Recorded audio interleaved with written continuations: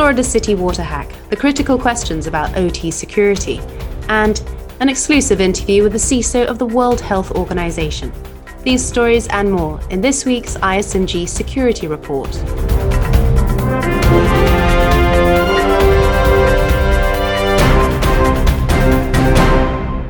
Hi, I'm Anna Delaney. Florida City's water supply hack certainly caught the world's attention this week. So what do we know so far, and what are the wider implications with regards to OT security? To help answer these questions, I caught up with ISMG's executive editor of GovInfo Security, Scott Ferguson, who's been following the story closely. Good to see you, Scott. So the story that has gained most attention and traction this week has got to be the Florida Water Treatment Facility hack. Supposedly a bad actor hacker tried to poison Florida City's water supply. Now, you've been following the story closely along with our colleague, Jeremy Kirk. What do we know so far? Well, thanks, Anna, and great to be with you. Well, what we know so far is that an unknown hacker or hackers got into the network of this water treatment facility in Oldsmar, Florida, and they were able to get to a computer terminal of an operator down there. And they started off by just kind of moving the mouse and the cursor around. And then they came back in later, and this was all observed by the facility there. And then they started to change the level of lye that was going into the water, changing it to like 11,000 parts. And if that was released, obviously that would have contaminated the water. It could have poisoned people. It was caught in time. It was almost caught in real time as it happened. From there, they began an investigation. What had happened here? How had they gotten in? From what we had seen so far by my reporting, and as you mentioned, Jeremy, this facility had a lot of remote access because folks needed to be able to get into these systems. There was a lot of ways into that. And apparently this hacker or these hackers had come across this. And one of the very weak points that they had found was something called TeamViewer, which allows for remote access or remote work. And they were able to use that a little bit in order to get access to this terminal because somebody else could use it. And that's why it initially didn't set off alarm bells, because the operator knew his boss and his boss's boss would use TeamViewer to get into these systems. So when he saw somebody taking it over, he said, well, this is okay. But is when they started changing the level of chemicals that were supposed to go into the water that it set off some alarm bells. So that's kind of where we are right now. It's under investigation. You've written an excellent piece on the critical questions that the incident raises. What are the highlights for you?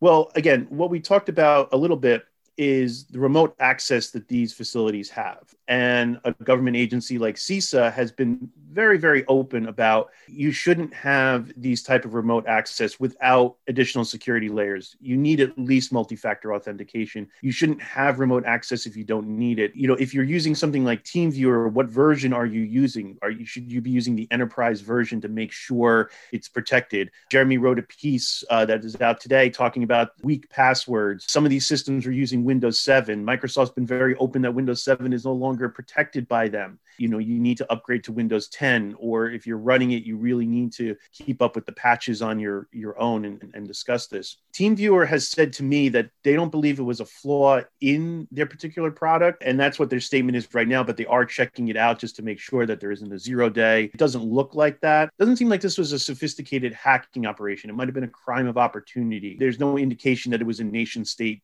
poking around there. I found it noteworthy to hear what Florida City's manager said, and I'll quote him directly now. I think we anticipated that this day was coming. We talk about it, we think about it, we study it. So whilst it's still unclear whether this was a nation state attack, the fact is, and as cybersecurity journalist Brian Krebs pointed out, the majority of water treatment plants in the US rely on remote access software. So with that in mind, what do you feel is the significance of this attack? And what are the wider implications when it comes to OT security? Yeah, when you talk about operational technology security, this has obviously been an issue that's come up. Industrial control systems and SCADA systems, as they're referred to, were never really meant to be hooked into the internet. They aren't necessarily being hooked into the internet themselves, but the network does have internet access, which can allow somebody to move over there. It's very difficult to do. Again, that's why these situations are rare, but it does bring up questions questions about operational technology security. And this is where CISA would come in, because critical infrastructure, you have to look beyond water treatment facilities, power plants, other things like that. They also have remote access. They also have shortages of staff where people need to get in and for remote in. Tom Kellerman, who is with VMware, and he's advised on government panels before, says one thing CISA needs to do is threat hunt. They need to get in there. They really need to know what these systems are doing. And issues like the Florida water treatment that are so part of the critical infrastructure, they should be part of that conversation as well. Either they have to do it themselves as the private industry, or they need to say to CISA, we need you to come in. We need you to really be our security partner with this. As more and more things get hooked into the internet, these things will kind of keep happening. Scott, thank you so much for your insight. It'll be interesting to see how this develops and whether it's going to spark similar attacks in the near future. It's definitely one worth watching. And Anna, thank you so much. I really appreciate talking to you. You're listening to the ISMG Security Report on ISMG Radio. ISMG, your number one source for information security news. The SolarWinds hacking incident highlighted the urgent need to better protect our supply chain. But is it merely a patching issue? Well, no, says the CISO of the World Health Organization, Flavio Agio, who says that beyond patching, we need to upgrade the human operating system. Here's Agio in conversation with ISMG's Senior Vice President of Editorial, Tom Field, on the vulnerabilities that need to be addressed. Just as a side note, you can watch the full interview at the upcoming ISMG Healthcare Summit on March 16th and 17th. So do check out our sites to register for free. Patching is not new. Patching is absolutely necessary. I encourage constant patching, but the supply chain is not a patching problem. The supply chain attack is a discipline that IT needs to have from the privileged access management side and make sure that only the people that really has the authority can upload software, can make modifications necessary for that software to work, but also a protocol of certification. So how do you trust that the software that you're getting is the software that you think you're getting? So that is the big aha moment, and this will require a lot of energy. Again, I go back to the human operating system. We need to reflect and think about how we can incorporate those new ways of thinking from the zero trust philosophy. With that, we can reduce those types of attacks. It's almost impossible to eliminate because, hey, we are humans, we make mistakes can happen.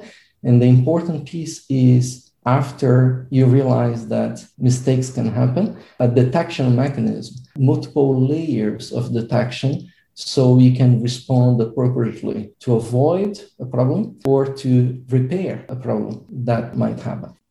And finally, criminals are still craving cryptocurrency, says Matthew Schwartz, ISMG's executive editor of Data Breach Today in Europe. Here he is, managing to link cryptocurrency, nation-state hackers, and social media influencers, all in the same segment.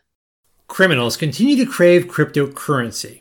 While there are plenty of individuals using Bitcoin, Monero, and other virtual currencies for legitimate purposes, cryptocurrency has also been a boon to criminals because it makes illicit transactions more difficult to trace.